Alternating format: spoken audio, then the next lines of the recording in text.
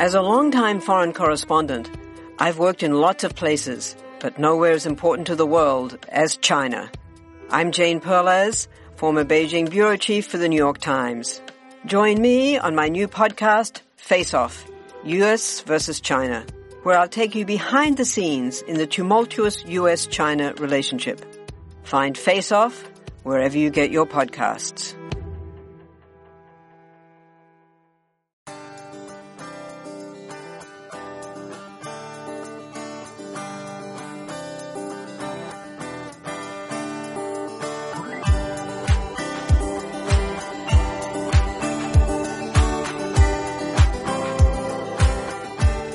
Welcome back, everyone, to Straight A Nursing Podcast. And today we are going to be talking about liver failure. But before we get into that, just a few business items to run through. I wanted to let you know, if you didn't know already, that this podcast is available on iTunes, Google Play, and Stitcher. So if you are listening on one and would prefer one of the others, there you go. And if you could also do a huge favor, if you could go on to any of those that you use, rate and review this podcast. Hopefully you have nice things to say. Then that helps us show up in the rankings and helps other students find it as well. And secondly, if you have not been to the website, maybe you found the podcast just by looking on iTunes or one of the others for nursing related items, and you haven't been to the website yet, I want you to know there is a ton of information. Resources, study aids, study guides, notes, just straight up knowledge at the website. And the address is www.straightanursingstudent.com. So go there, check it out. I guarantee you will absolutely fall in love with it.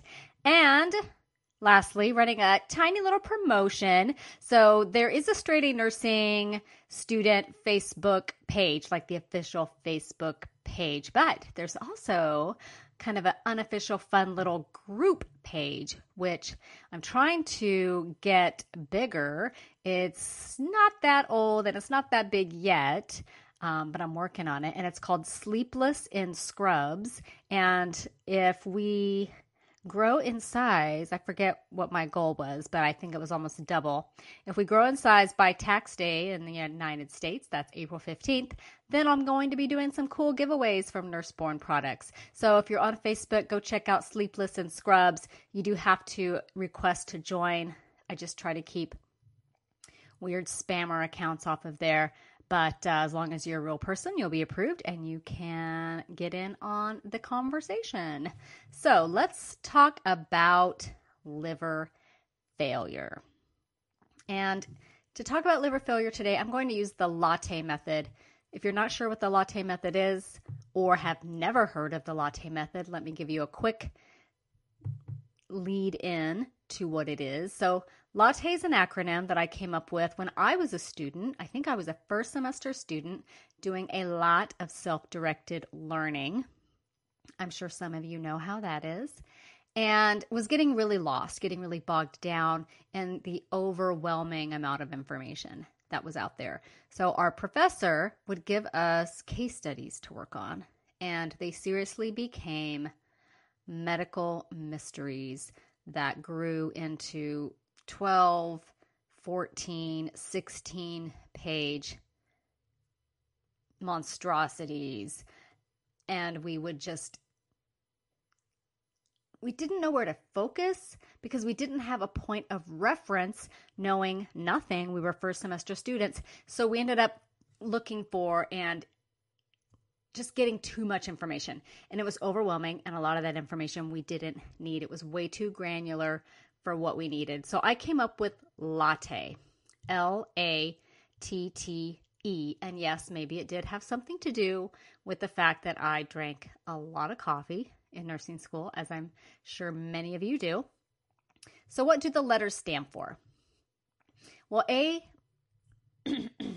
L, we'll start with L, since that is the first letter in latte. L stands for how will your patient look? So this would be, you walk in the room, this is what you see.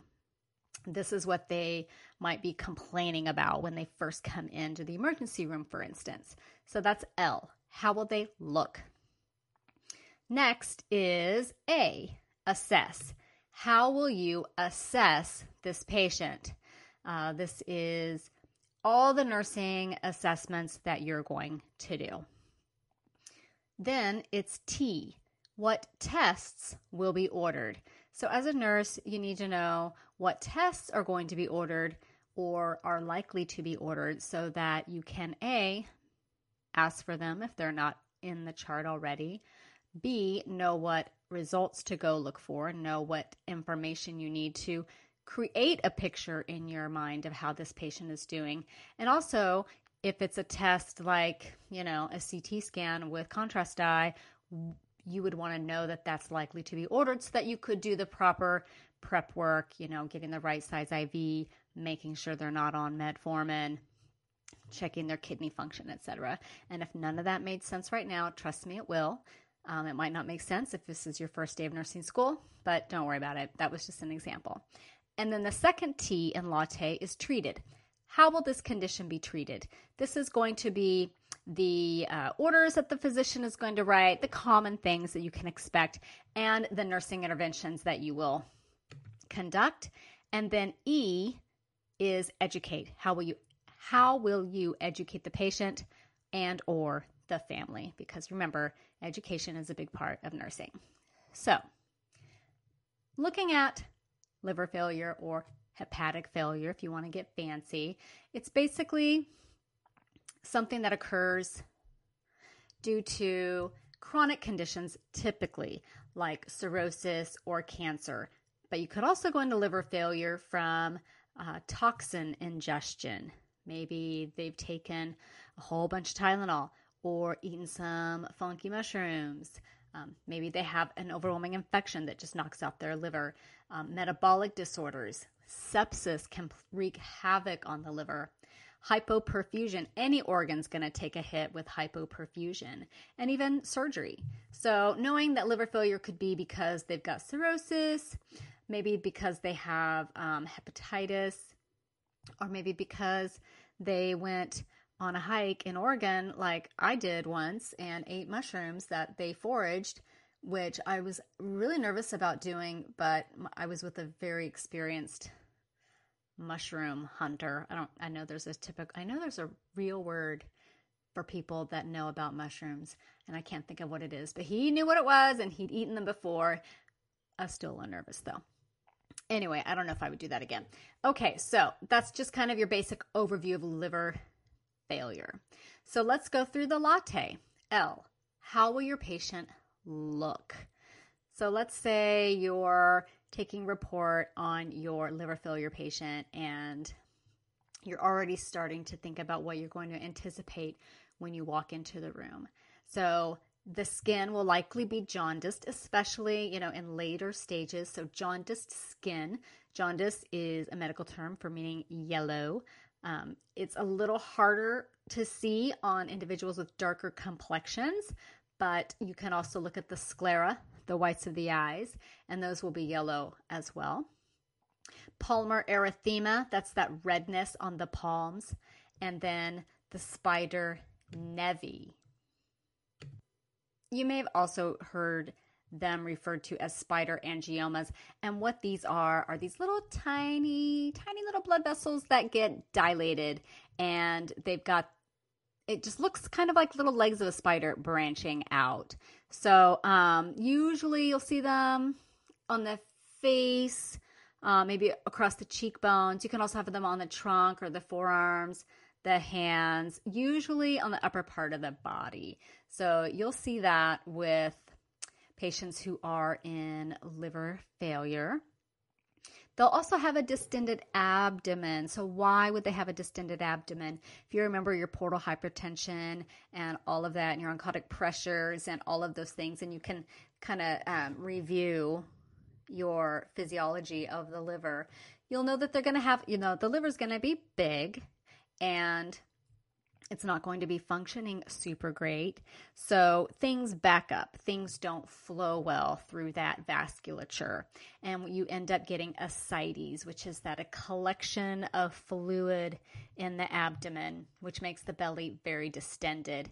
And then you also have I know I'm going to say this wrong, caput medusae, which is, if you just have to look at a picture of it, because it looks like ropey, large veins under the skin. And you'll see this mainly, you'll see it in the abdomen of a liver patient. And when it's really bad, it's not good. It's not good. It looks very uncomfortable, and it's basically a sign of portal hypertension. So those are some of the things that you'll see. You'll also see bruising, most likely. Remember that the liver is a little manufacturing plant for some clotting factors, and it's not going to be doing that job when liver failure is happening. So your patient's going to bruise really easily. Perhaps their IV sites will be oozy, or any other holes that you place in their body. You will also see muscle wasting. They'll likely be underweight and not have a lot of subcutaneous fat, but their belly, again, will be quite distended. They'll also look confused, perhaps having slurred speech or asterixis, which is that liver flap of the hands, and poor coordination. And this is all due to hepatic encephalopathy. One of the things that happens in liver failure is that the ammonia levels rise. If you remember that the functions of the liver, one of them is to remove ammonia from the body. And so it's not going to be doing that. So ammonia is going to be building up. And one of the first signs of a problem in your patient's liver, maybe even before you know anything else is going on, is that their neurostatus will change. And that's because of buildup of ammonia, and we call that hepatic encephalopathy. Your patient, when you first meet them, look at them, assess them, may complain of shortness of breath. The reason for this is because that belly, that very distended belly that is full of fluid, is compromising their lung expansion. They've also got fluid overload, so they're going to be short of breath, in many cases, markedly short of breath. And then they will also have pale or gray colored stool. So that's another one of the things that you will see on your liver patient. And again, the reason for that is because of the jaundice and this buildup of this bile and whatnot in the body. So it's going to discolor the stool. So that's basically how your patient will look. One thing I haven't mentioned is that they may also be scratching at their skin. Their skin is very itchy because of these waste products that the body isn't filtering. They try to come out through the skin. So they'll be scratching their skin a lot. Itchy. So the next letter is A. How will you assess your patient who is in liver failure? So you'll be doing regular neuroassessments. Again, that's for the hepatic encephalopathy. You're going to keep a very close eye on that ascites in the belly and how that affects their respiratory effort, their lung expansion, their oxygen saturation levels, their lung sounds. Keep a close eye. You can measure abdominal girth. That's one of the things we do. You will also want to check for bleeding at all puncture sites. If they've got a Foley catheter, make sure there's no blood in the urine or just externally around where that catheter is inserted. You would check their gums, the nares, any wounds, anything that could bleed very well will bleed in your patient, especially if their liver failure is advanced. And note that bleeding can occur internally as well. So if your patient who is in severe liver failure with, bad coagulopathies complains of a sudden onset worst headache ever, you're going to be highly suspicious that they're bleeding into their brain. So keeping an eye on bleeding externally as well as internally. And you'll also be monitoring their urine output very closely. So alterations in blood flow and blood vessel tone in the kidneys often leads to hepatorenal syndrome, which culminates in renal failure as well. So when the liver goes down, it pulls the kidneys eventually along with it, and you get this hepatorenal syndrome, which is basically liver failure that leads to kidney failure. You will also keep an eye out for sepsis, as these patients have a much higher risk for infection. So those are some of the basic assessments that you will do on your patient with liver failure. Now, what tests are you going to be ordering or anticipate being ordered? So you'll want to watch their H&H. Again, you're watching for bleeding, so you want to make sure they have a stable hemoglobin and hematocrit. You're going to monitor their coags, so that's PTT, ProTime, INR. You will be monitoring their liver tests. This is the bilirubin, the AST, the alkaline phosphatase, ALT. Their albumin is very important. The ammonia levels, the BUN, the creatinine, the GFR, blood glucose. Okay. Patients in liver failure are often hypoglycemic because, if you recall, the liver converts glucose to glycogen, and if it's failing, it's not doing that, so they will often be hypoglycemic. You will want to monitor electrolytes and fibrin, fibrinogen, and platelets. So lots and lots of labs on your hepatic failure patients. So if you get an ABG on a patient who is in liver failure, you would probably only do this on a patient who is pretty severely compromised with the respiratory status or looking like they are very metabolically ill. So you're going to have pretty wide variety of ABG results with liver failure, but I would say it's not that uncommon to see some metabolic acidosis with respiratory alkalosis. Chest X-ray is going to assess for pulmonary edema and pleural effusions. Remember, there's fluid backup and it goes somewhere, and a lot of times it goes into the lungs. You will likely want to run an EKG on these patients at some point. It's not likely to be a daily occurrence, but if they have electrolyte imbalances, definitely. If they're hypoxic, you want to make sure that the heart is not taking a hit, or maybe they have, an acidosis or something like that. So you want to monitor EKG. If they're really sick, they'll be in the ICU on continuous telemetry monitoring. It's not necessarily a 12 lead, but you can get an idea. And then if you see something funky, you can go run and do a 12 lead and get the full picture. And another test that will be likely ordered for your patient in liver failure is an abdominal ultrasound or a CT scan, and these can assess the kidneys and how they are functioning, as well as take a look at the ascites situation. So the next T in latte is, how will this condition be treated? Liver failure patients can be very busy patients, especially if they're very sick and in a critical care setting. So one of the big things that you will be doing for your patient in liver failure is getting that fluid off so that they can breathe. So that ascites, again, makes it very hard for them to take deep breaths. So they will do a procedure called a paracentesis, which pulls that fluid out. And excuse me, and then they can breathe better. And sometimes they'll have to be, we call it being tapped. They'll have to be tapped daily. Sometimes it's every other day, every few days. It just depends on how quickly that ascites fluid builds up. And this is typically done at the bedside.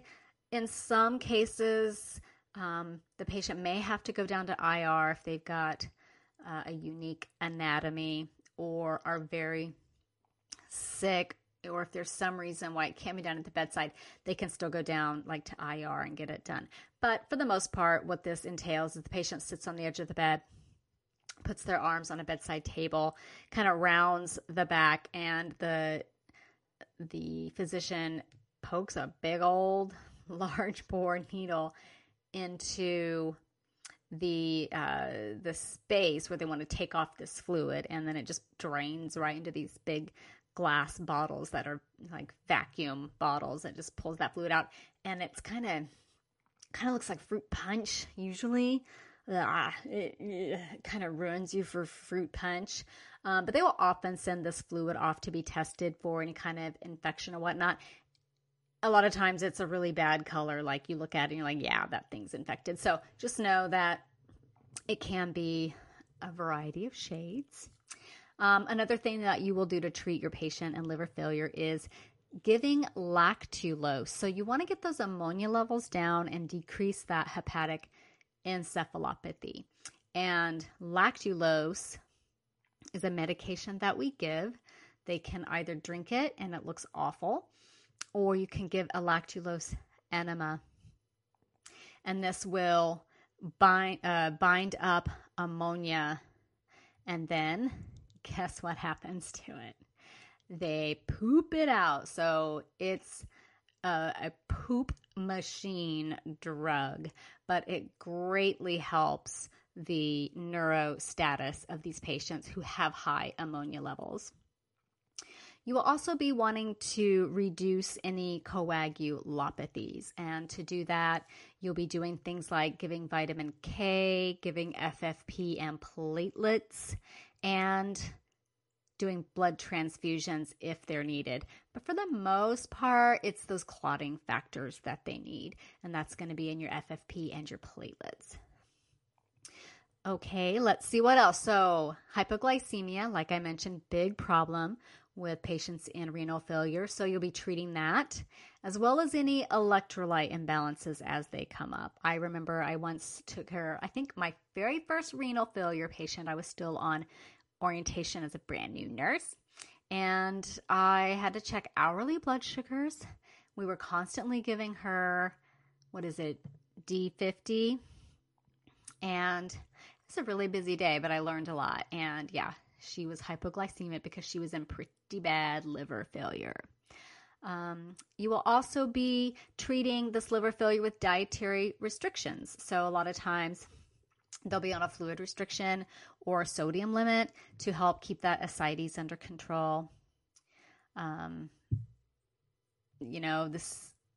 It just kind of depends on the patient and if they will even comply with that fluid restriction. For some reason, really hard to get people to comply with. The salt restriction, tricky, but not nearly as difficult, in my opinion, as a fluid restriction. So if your patient, is still eating and all of that, they're going to have some specific needs due to like vitamin deficiencies, malabsorption problems. They might even have some abnormal nutrient metabolism because their liver isn't working well. So it's preferred that they get small, frequent meals. They are not going to want to eat a big meal because, again, the belly's big. They already can't breathe. They're already exhausted. So small, frequent meals will most likely be most palatable to them. And in patients with hepatic failure, if they also have esophageal varices, again, it's just that portal hypertension, things backing up, and they can back up all the way up into the veins of the esophagus. And if those are present, you don't want to mess with those. I've seen patients bleed out and die from their esophageal varices rupturing. So they're going to have soft foods, okay? No Doritos, no Golden Grams for those patients, okay? How else will you treat a patient in renal failure? They're going to get vitamins if they have a history of ETOH. Patients with the alcoholism history typically are very malnourished. So they get a multivitamin, folic acid, thiamine. This is typically given in an IV bag called the banana bag. And I want to say it's like a 500 ml bag, and you give it over like 4 or 6 hours, something like that. So that will be something that your patient will get daily if they're in liver failure due to being a current alcoholic, having, that malnutrition. And just as an FYI, that thiamine is not compatible with very many things. So if you know your patient's going to be on a banana bag for many hours during the day, make sure you've got another IV site that you can use, because you cannot run thiamine. I swear, you can't run it with hardly anything. It's almost as bad as bicarb in being not compatible with stuff. So you want to make sure you have, I would say, 2 lines to use. You'll also be treating them with albumin. So albumin, as you recall, is going to increase oncotic pressure, which will help pull fluid back into the intravascular space, hopefully decreasing that ascites and helping them with their respiratory symptoms. Now, if they also develop renal failure, they may need dialysis. If they go into respiratory failure because they're so fluid overloaded, they're going to be intubated. And let's see, if they become septic or very hypoperfused, they're going to be on vasopressors, things like that. So those are generally the treatments that you will do for your patient who is in liver failure. One of the things also I should mention is that they can become hypercapnic because their respiratory function is so compromised. So you want to keep an eye on those things as well.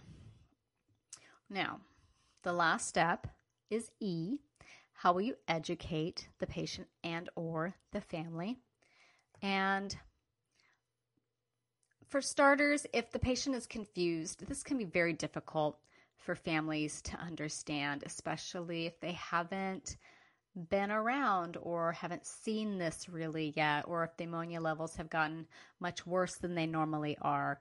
So if they do have encephalopathy, you want to explain maybe they have to be restrained, or maybe they are, you need a bed alarm on the bed, things like that. You want to explain, why these things are needed, and it's for the patient's safety. And hopefully, you can teach them about the lactulose and get the levels down, and that hopefully it's temporary. If there's ETOH, alcohol abuse, you want to discuss resources that are available for the patient and the family, such as AA meetings in the area. You will be monitoring these patients very frequently. You might even be checking blood sugar levels every hour. You will most likely be monitoring chemistries pretty frequently. So that's a lot of lab draws and poking and prodding. So you want to explain why these things are so important. You want the patient to understand that they need to call you if their shortness of breath gets worse, if they develop a sudden onset headache, if their neurological status starts to deteriorate. You want to make sure that the patient or the patient's family knows to let you know about it right away. Maybe your patient is a transplant candidate. If they are, and the case manager and the medical team have viewed this as an option, then you want to, open up those conversations with the patient and family. You wouldn't be the one opening up the conversations, but, having that ongoing dialogue with them. You would want to educate them about dietary restrictions. People need a lot of education on dietary restrictions. I still haven't figured out that I can't eat all the brownies and ice cream I want. So it's just in a time of high stress, and when faced with kind of not fun dietary restrictions, they do require a lot of education. And then you want to educate the patient as to, maybe they don't understand why they're in liver failure. You can help explain to them how this happened and how they can prevent future complications. So that is just a quick little rundown of liver failure, how the patient will look, how you will assess them, what tests will be ordered, how you treat them, and educate. So that is the latte method, looking at hepatic failure. So with that, I'll wrap this up. I hope that was helpful to you. And if you haven't already, rate and review on iTunes. I think I mentioned that earlier, but it's super important in getting us to show up in the rankings so that other students can find us. And have a great, fantastic, beautiful, wonderful day.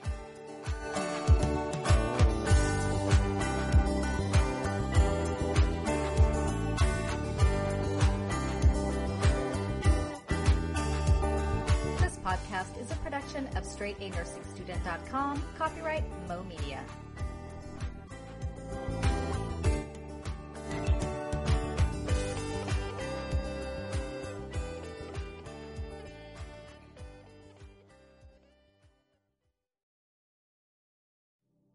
Do you find it hard to sleep at night? Then the Sleep Cove podcast can help you. Hi, I'm Christopher Fitton, the voice and clinical hypnotherapist behind Sleep Cove. Sleep Cove features sleep hypnosis, meditations and bedtime stories, all designed to help those of you who struggle at night to achieve a restful and peaceful night's sleep. Search for Sleep Cove on Apple Podcasts or Spotify and see why Sleep Cove helps millions of people sleep deeply all night long.